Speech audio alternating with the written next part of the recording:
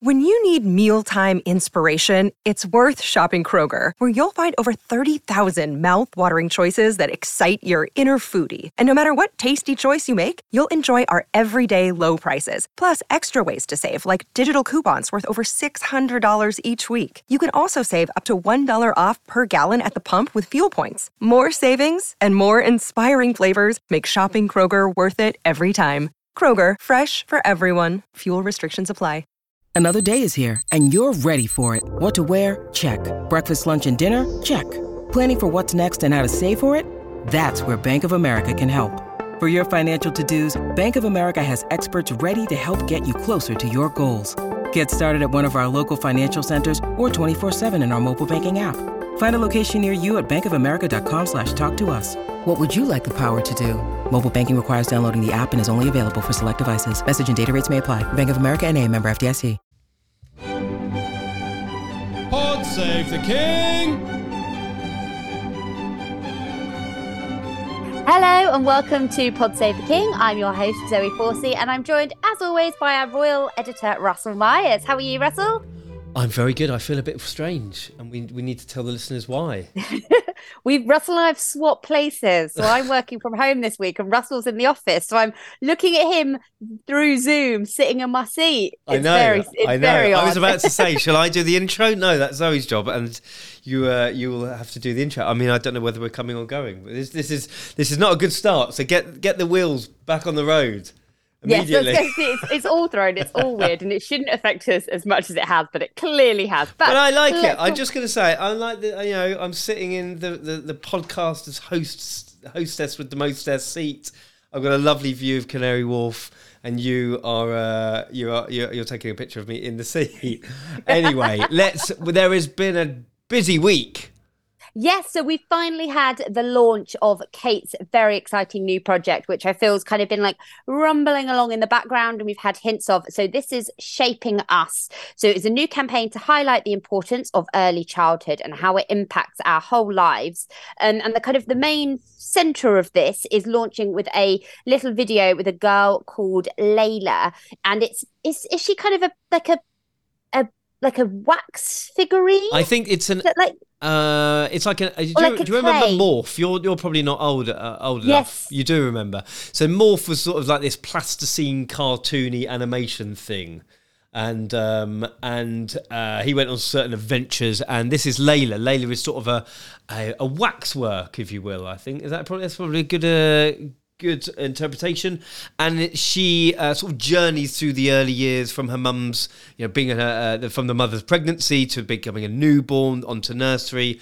And basically we learn and share in the experiences that she has as a little girl through her early years into her, first 5 years of her life. And that is exactly encompassing what they want this project to be. And I know you said it has felt like a long time coming, hasn't it? Because we had the sort of pre-launch to the launch, then we had the launch, then we had the other launch. Because we had the stuff on the open letter that Kate had written talking about why she wanted to explore the early years. And of course, this isn't a new project. It's just sort of had a bit of a revamp, I suppose. We've got a new Instagram page, we've got a new campaign, we've got new celebrity champions, as they're being called, and a couple of visits. We've had her going to Leeds, we've had her going to a school in East London, and it's all about discussing, I suppose we haven't really got the objectives, which is one of the criticisms that's been labelled so far. It isn't like, right, we're going to reinvent the wheel and these are the 5 points about how we're going to reinvent the wheel, because I think they need to kind of keep it open-ended. They need to work out where the next 3 to 5 years worth of projects are going to be. And I suppose that's a difficult task, because it isn't like like Earthshot. We are going to have 5 big categories and objectives of trying to save the planet, and these are the ones we're going to do, and these are the campaign is going to be pegged to these objectives and aims, and this is how it's going to roll for the next decade. Well, it's a bit different to that, because I suppose it's opening up a conversation, and I was a little bit, where are we? Where are we going with this campaign? And somebody expertly described it to me as though when the royals got involved in mental health, nobody was really talking about it. We're talking about, 10 years ago, when they started talking about mental health, mental fitness, it really wasn't part of the public consciousness. There wasn't a conversation. And I don't really like that term, like striking up a conversation, developing. But it is true, because they need people to start talking about it in order to then work out what is needed and work out what life-changing impacts they can have for different sections of society. And so it is. They have to be baby steps, I suppose. But we see. I mean, it's been described to me as her life's work. I mean, one would imagine these big projects, when you're a royal, have to be your life's work, because you don't end up retiring, do you? You end up doing this job for life, unfortunately, for some of them. But it's very worthy. I think it will make a difference, and it will be something that they hope, and I suppose we all hope, that it can change the next generation of kids' lives for the better. And so, as we mentioned, she kind of launched this with not just one-off event. We've had a whole week's worth of events and things. So she started off by giving a speech at a BAFTA event. We then had kind of a video of her doing pieces to camera. There was a nice promo video with lots of celeb pals in, wasn't there? I spotted Fern Cotton and Professor Green. Who else was in that? Was it Jax Jones? Jax Jones, Giovanna Fletcher. Who, of course, you did the podcast with last year. Absolutely. So 2 years ago, actually, now. Zara, so old pals. Zara McDermott. I mean, and the reason why these sort of eclectic bunch of celebs have been chosen is because not only do they have huge following, but they have a kind of role to play with not necessarily the early years, but definitely within the mental health sphere, within societal change. I think Zara McDermott has spoken about abuse and revenge porn. You have Professor Green, who is very, very eloquent about having children and becoming a father and changing your life, I suppose, when you become a parent, of having a fairly different upbringing himself, brought up by his grandmother, and had issues with his own parents. His father had died early. His mum, I think, had addiction issues.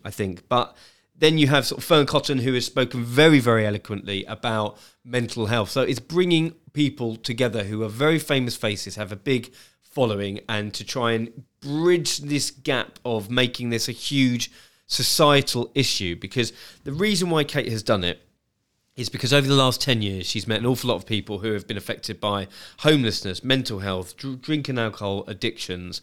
And the real common denominator for a lot of people suffering in that way through adolescence and through adulthood is their childhood, and specifically the effect it had on them of growing up in chaotic and often disruptive environments when they were kids. So by addressing this whole notion of the early years are important, it might seem pretty obvious to you or I, who are really fortunate enough to grow up in a very stable environment. But when that is taken away from you, when that sort of foundation of your life is stripped bare, the odds are stacked up against you, aren't you? So she's brought in a load of experts, from people who are psychologists, people who are educational specialists, and through speaking to a lot of teacher friends of mine, they were actually really excited, because it's very difficult to try and bridge the gap between the royals and this is a political story, it's a political issue. We could talk till the cows come home about the fact that we have a Tory government that has stripped away educational standards and finances for schools that are being made to rob, beg and borrow supplies for kids that should be there, and they should have pastoral care, and they should be able to flourish in an environment. I mean, Britain has the most expensive nursery care in the world, and I think if we have any listeners from Norway, I think one of the numbers that was quoted to me was it's like £15 a day. So what's that? $18 a day to send your child in Scandinavia to nursery care. So from the age of 6 months to the age of 4 before they go to school. In this country, you're looking at between £50 and £90, which is just absolutely extraordinary, that we are expecting these children to be able to, or the families to not necessarily go to work all the time or pay these huge bills, and to have this pressure from the moment a child is born. So there are so many issues that we obviously need to work through. And I think this will, like I said earlier, strike up a conversation. So best of luck to them. It's really exciting. And she also had a big day out in Leeds, didn't she, to kind of, when, as part of the launch week of this. So she took a trip to Kirkgate Markets to kind of speak to vendors. She also spoke to university students who are studying childhood studies. She went to a lecture on childhood learning. She's really, what I've kind of taken from this, or kind of from what I've read about Kate in this, is she's not just kind of being given a bit of paper and reading it and going, this sounds good, I'll put my name to it. This feels like something that she's been so interested to learn about. She's constantly brings it up when she's at different engagements. She'll, for other causes, she'll refer back to this work, and you can tell it's something that she's really passionate about, obviously, but also that she's trying to take in as much as she can on this subject. Yes, and that is true, because some of the experts have definitely said that they were very impressed with her knowledge. I mean, Kate isn't the most vivacious of people. She still struggles with public speaking. I mean, if we were being critical, her speech at BAFTA wasn't the best presentation. It was slightly nervous. There was a crowd of people who were obviously in the room, that some were friends. There was media there. It was a big deal being at the BAFTA HQ. And she still struggles with that. But once you get her in a room full of, whether it's a round table, I think she's definitely improved in the last few years. She's asking more questions, not necessarily just the whole, well, when and what do you do, or what do you think? And she's actually being able to evolve her knowledge and present her own findings, I think, is really important. And certainly, the aides would say she's very diligent. She does work hard. She's spoken about potentially wanting to go back to university, which I think would help her cause if that was an open university, sort of stay-at-home uni course. I think that would stand her in really good stead. But it's very interesting that she is well read, and for what she potentially lacks in the whole presentation, when you get her in those situations where she's sitting down with the school children, as we saw with this new video today, which has been launched on the new Instagram page and the Kensington Royal Twitter and Instagram, she's kind of in her element, and I think that will stand her in good stead to try and work out what these kids and the families, especially from deprived areas around the country, what they will need. And then you look at the survey that was done last year. This is an opportunity. I mean, it's buzzword central, isn't it? But it's like to make generational change, to try and open up conversations, and to try and work out how other people surrounding children, whether they're parents, caregivers, grandparents, other members of the family, or people who are teachers or social workers, can actually support each other in nurturing these kids from the age of when they were born to 5 years old, because they are the key moments that they want to address. And I think so. Obviously, the cute video of her today that you mentioned, I thought was really lovely. And I like looking at those videos. You kind of talk about her public speaking. And I think her talking at that BAFTA event compared to her just camera on her when she was at a school, chatting to kids saying, I should have bought my teddy bear, I've forgotten it. Like, I think is a really nice comparison of where she maybe feels more comfortable. But that's, just to sit there with a group of kids, chatting about this stuff. And I think that was really nice to see both sides of that scale. Yeah. And one of the other little insights she gave when she was in Leeds, wasn't it, was looking ahead to Valentine's Day next week. I know, William's been thrown under the bus here, because I think she was visiting a florist. And if I remember correctly, one of the florist said, obviously you'll be getting some nice flowers, some nice roses at Valentine's Day coming up on the 14th. And she pretty much poo-pooed the idea, didn't she? She said, I won't be getting any of those. But she said, love goes a long way, which I thought was a rather nice sentiment. Maybe I'll tell my wife that love goes a long way rather than flowers, and I'll see how far that gets me. I might not be here. Yeah, I might not be here to tell the tale. Maybe. The other boy, she did say no roses. Maybe it's because, she's more of a a sunflowers girl or something like that, maybe. Exactly. Yeah. Let's give him. I reckon give him the he's benefit a bit of the doubt. romantic. Yeah. I reckon he's a bit of a romantic somewhere.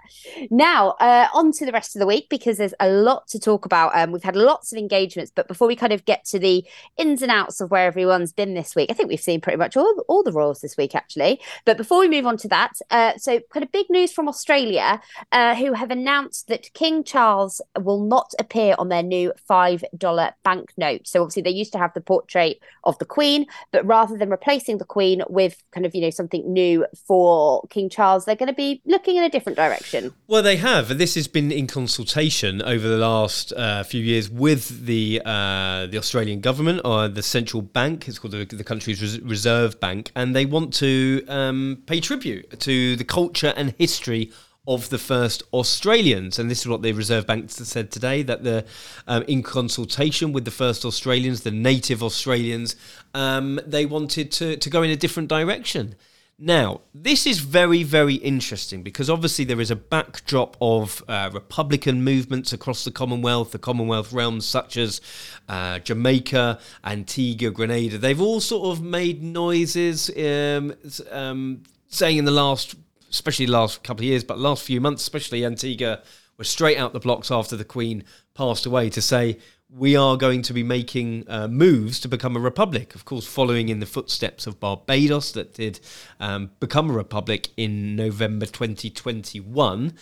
And the conversation is being made in Australia. Certainly, the Prime Minister made, for the first time ever, I think, a minister, albeit a junior minister, for the Republic. And so what does this mean? Does it mean that there is just more of a, gosh, we're using conversation quite a lot, but does it mean there's an opening up of this issue to a wider platform?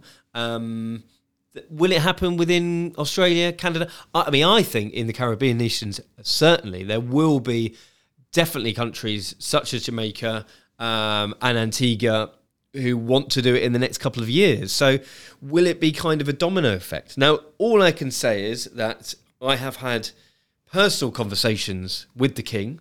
When we were in Barbados, I did have a conversation with him, and he did say, we're not here to. And this was when we were sort of in Barbados, and it was talking about the Republican handover ceremony, if you will. And I mean, he pretty much said that we're not here to be rulers, we're here to be partners. And I think that's really important moving forward, because certainly the King does not want to stand in any of those countries' way if they want to choose their own destiny. And that is going to shape, I imagine, a large part of his reign, because will it be a domino effect? Once one goes, will the others go?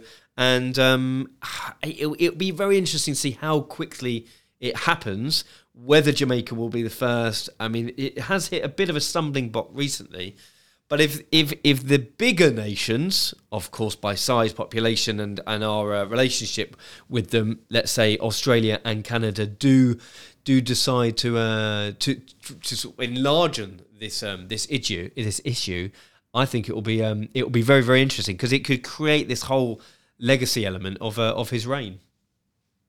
And so what I also thought was quite interesting was that the Queen's portrait has actually only been on the $5 note since 1992.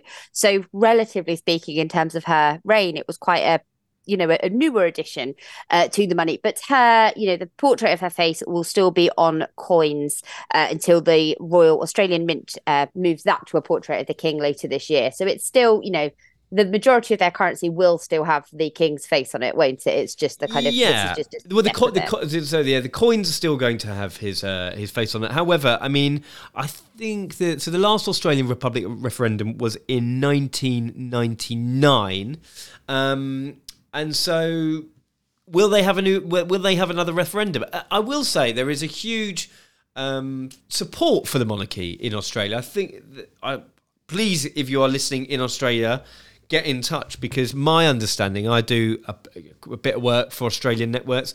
I think they still, the royal family is still revered in Australia and New Zealand. There's definitely a love for the monarchy, a love of that tradition. But of course, we are in a different world now. The Queen is no longer with us. It's Charles's reign. Does he represent the same values as the late Queen did for such an incredible legacy that she carved out and left behind? It will be very difficult to have that argument. So I think it's very much a case of watch what happens, because I'm sure the palace would say there's nothing to worry about. It's all business as usual. If those nations do want to choose their own destiny, then we would support them. But behind closed doors, would it bother the king that this is happening under his watch? I imagine it's not something they would lose sleep over, but it's a very interesting historical point, isn't it? It really is. And yeah, as you said, interesting to see what kind of happens with that in the longer term. Now, back to events this week. So obviously we marked Holocaust Memorial Day and start of this week, and the King and Queen lit candles at Buckingham Palace to remember those who suffered during the Holocaust. Now, obviously, it was last year, wasn't it, that Charles commissioned that amazing set of portraits to kind of, you know, make sure that we are remembering these people and what they went through. But this year they met with a couple of survivors, didn't they, to kind of, you know, hear their stories. Well, they did, and first of all, they met Dr. Martin Stern, who was taken to a concentration camp during the Second World War as a young boy, and he has spoken very eloquently in the past about the Holocaust and, of course, what the Holocaust Memorial Day means to survivors, but also what it means to the next generation. And I think that certainly the King's words struck me this time. I'm just reading them now. He said, I hope this will be one way of trying to remember all those people who had to suffer such horrors for so many years and still. But also, Charles and Camilla met with a woman called Amuna Adam, who was a survivor of the genocide in Darfur in Western Sudan, because they wanted to not only make this about the survivors from the Nazi concentration camps, but also the wider genocides. And I think that's really important, that Charles has certainly used this as an opportunity to remember all victims of genocide. And I think that when we've heard him speak in the past, it's certainly very much at the forefront of his mind in trying to represent many faiths and communities.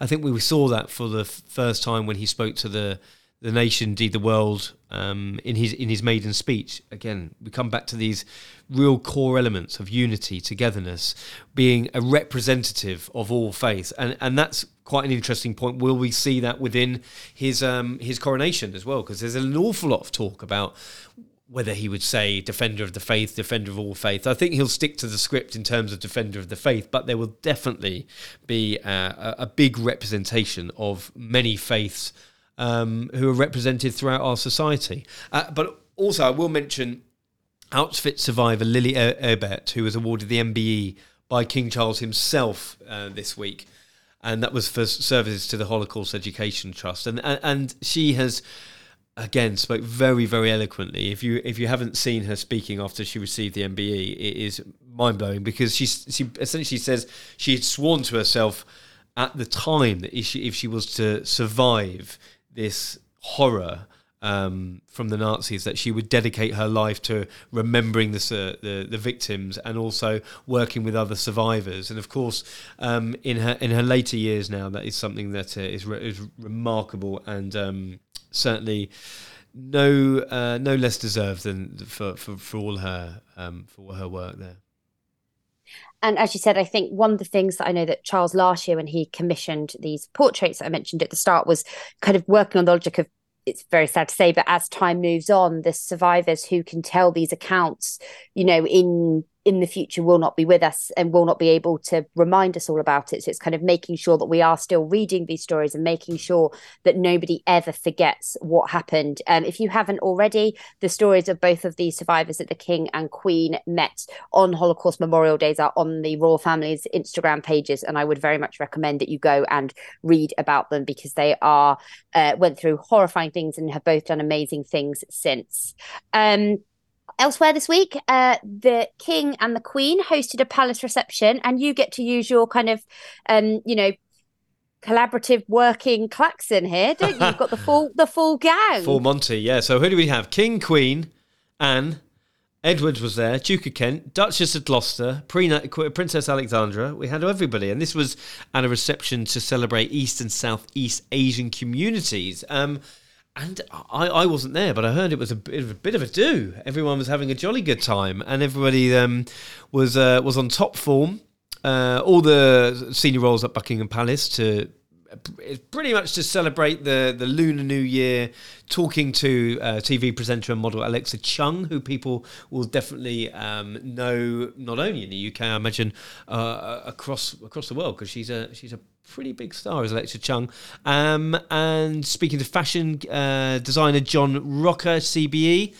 And I think from what I gathered, again, this is something which has been in the diary for quite a while, to bring different communities together and to celebrate their own individuality. I mean, we've had it recently with the Queen welcoming different communities over the last few months to Buckingham Palace, and that is definitely something that's going to be happening right up towards the coronation and beyond. Now, Sophie was missing at that event. I thought she would be there because, obviously Prince Edward was there, but she didn't attend that one. But she did have a really fun day out of the farm, didn't she, as part of the Addington Fund, which she is patron of. And that I hadn't actually heard of this charity kind of before Sophie's work, but they support farmers and their families during times of crisis.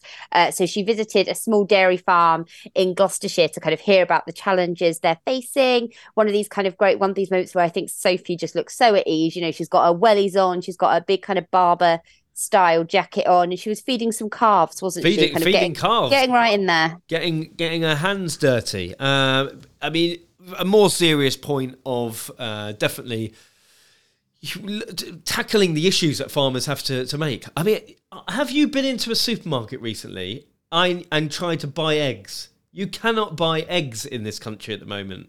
I mean, talk about broken Britain. Nobody can get eggs. And the reason is because the supermarkets farmers would tell you, are basically putting farmers to the wall and charging them more and not giving them enough money. And so there are real issues in this country, I imagine, throughout Europe and the States, because agriculture and dairy farmers are finding it very, very hard to exist. So really good that Sophie is kind to shine a light on what it means to be a farmer, because I think when you live in a city, it can be very, very difficult to understand the rural way of life. And that is definitely what the Addington Fund, this farming charity, do, talking about farmers, what they're having to go through, talking about affordable housing for them, disaster relief as well in times of crisis. We've had some real major floods across the UK at the moment. But good on Sophie.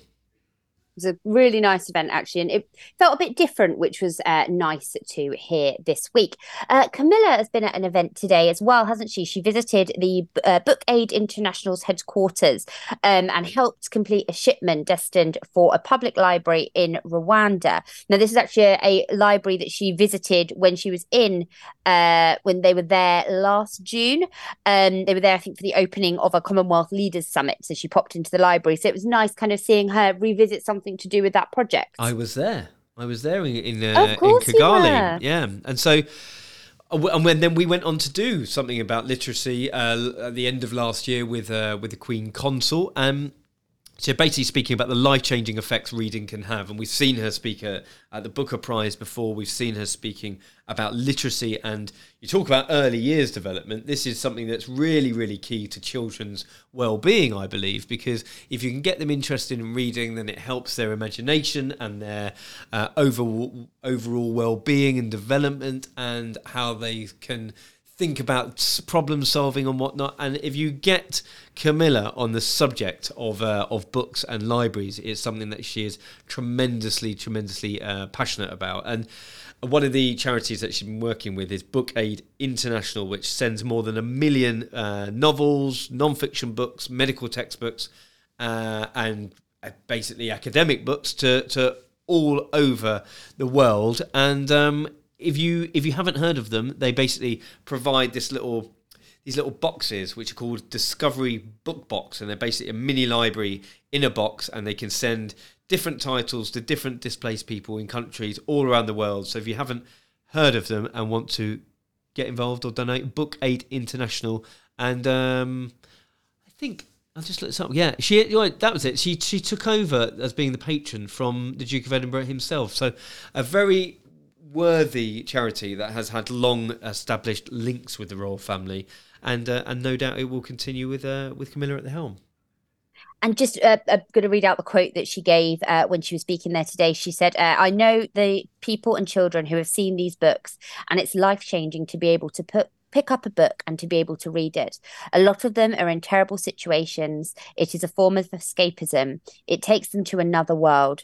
So it's you who are doing it. So thank you very much. So I just love that idea of kind of talking about, it's, people that are going through all sorts of dreadful especially things, but kids, to be able right? to exactly, definitely. to have kind of half an hour that you can pick up a book and just escape into that world, whatever it is incredible. And like one of those really simple ideas that I think is extremely powerful and can hopefully do a lot of good. Elsewhere, Camilla had another outing this week, didn't she? So kind of a first, since she got a very exciting title. Well, she did. She was visiting the Grenadier Guards for the first time since being appointed the battalion's colonel. This came across in, it seems like only yesterday, but it was in last December. She basically became the colonel of the battalion.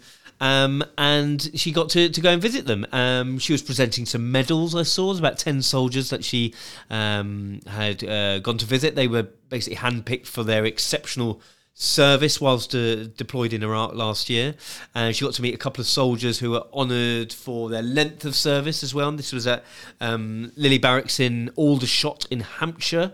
And I think we've seen a lot of Camilla at the moment, and it tells you a lot about her sort of breadth of the job that she has at the moment. So domestic violence campaigning, literacy, talking about books for children, definitely has an early years development sort of notion about that. It's kind of her work as well. But also as a patron of the armed forces as well is something that really cements her role within the royal family, I think, because that is obviously something that the royal family have had in spades in the last couple of centuries, I suppose. And a lovely moment from this that I really enjoyed, obviously, when she was there, and they recreated a photo that the late Prince Philip had when he was in the position. So they all created it on the steps of the officers' mess, and she joked, she was chatting to Second Lieutenant Archie Denison Smith, and she kind of asked, why are the junior people, on the floor, and they just said, we're recreating the photo, that's why we're doing it, we've not just put them on there, we want it to be exactly as it was, which I thought was really nice. I did think it was a little bit odd, but thank you for the explanation, because I did wonder. That nod to tradition again, and the fact that she kind of did two things from Philip this week, actually, I didn't really realise until they were next to each other on our plan here. But that's really nice, actually, isn't it? And making sure, obviously, there's lots of talk of keeping the Queen's legacy alive, but it's really nice to see that Philip's work is being continued as well, and very literally in the point of making junior people sit on the floor for the sake of that. So yeah, no, it's good fun. Now, do we have anything interesting coming up next week? Or well, there's something that I was just looking at is Charles and Camilla are going to be going to Brick Lane, and if you're not aware of Brick Lane, it is not only the heart of the British Bangladeshi community, but it is probably I'm going to say something a bit controversial. It's probably what I'll say one of the best places you can get a curry in the UK, because obviously we have definitely in London, definitely London. Shout out to Birmingham, shout out to Manchester, awful lot of other places certainly in the north as well, but they are going to be doing that on Wednesday,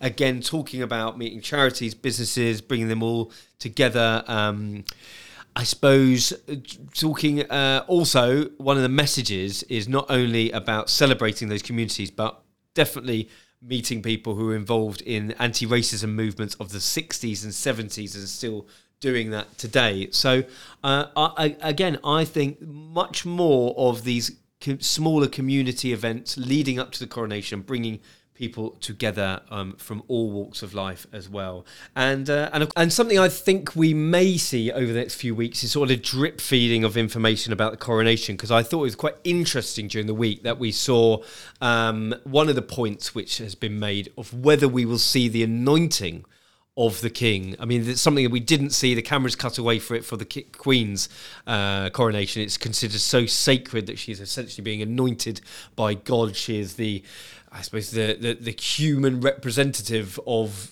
God on earth, and it was considered so sacred that the public should not see it. However, discussions about whether there will be a canopy, whether the cameras will cut away, whether there will be a transparent canopy, no canopy at all. I mean, literally, the list is endless, but I think it's rather fascinating about what will happen, how much will we be able to see, because I suppose the king does want to make it as accessible as possible. So, yeah, maybe give us a shout. What do you want to see in the coronation?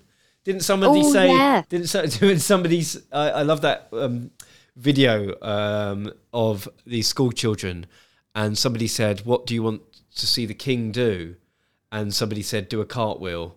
And maybe we'll see him do a cartwheel. You never know. Excellent. I will second that request. I'm big fan of that. Lovely. Right. Well, thank you so much for joining me, Russell. Thank you for everyone who has tuned in this week. As always, we are on social at PodSave on Twitter and on Instagram. And until next time. Pod Save the King!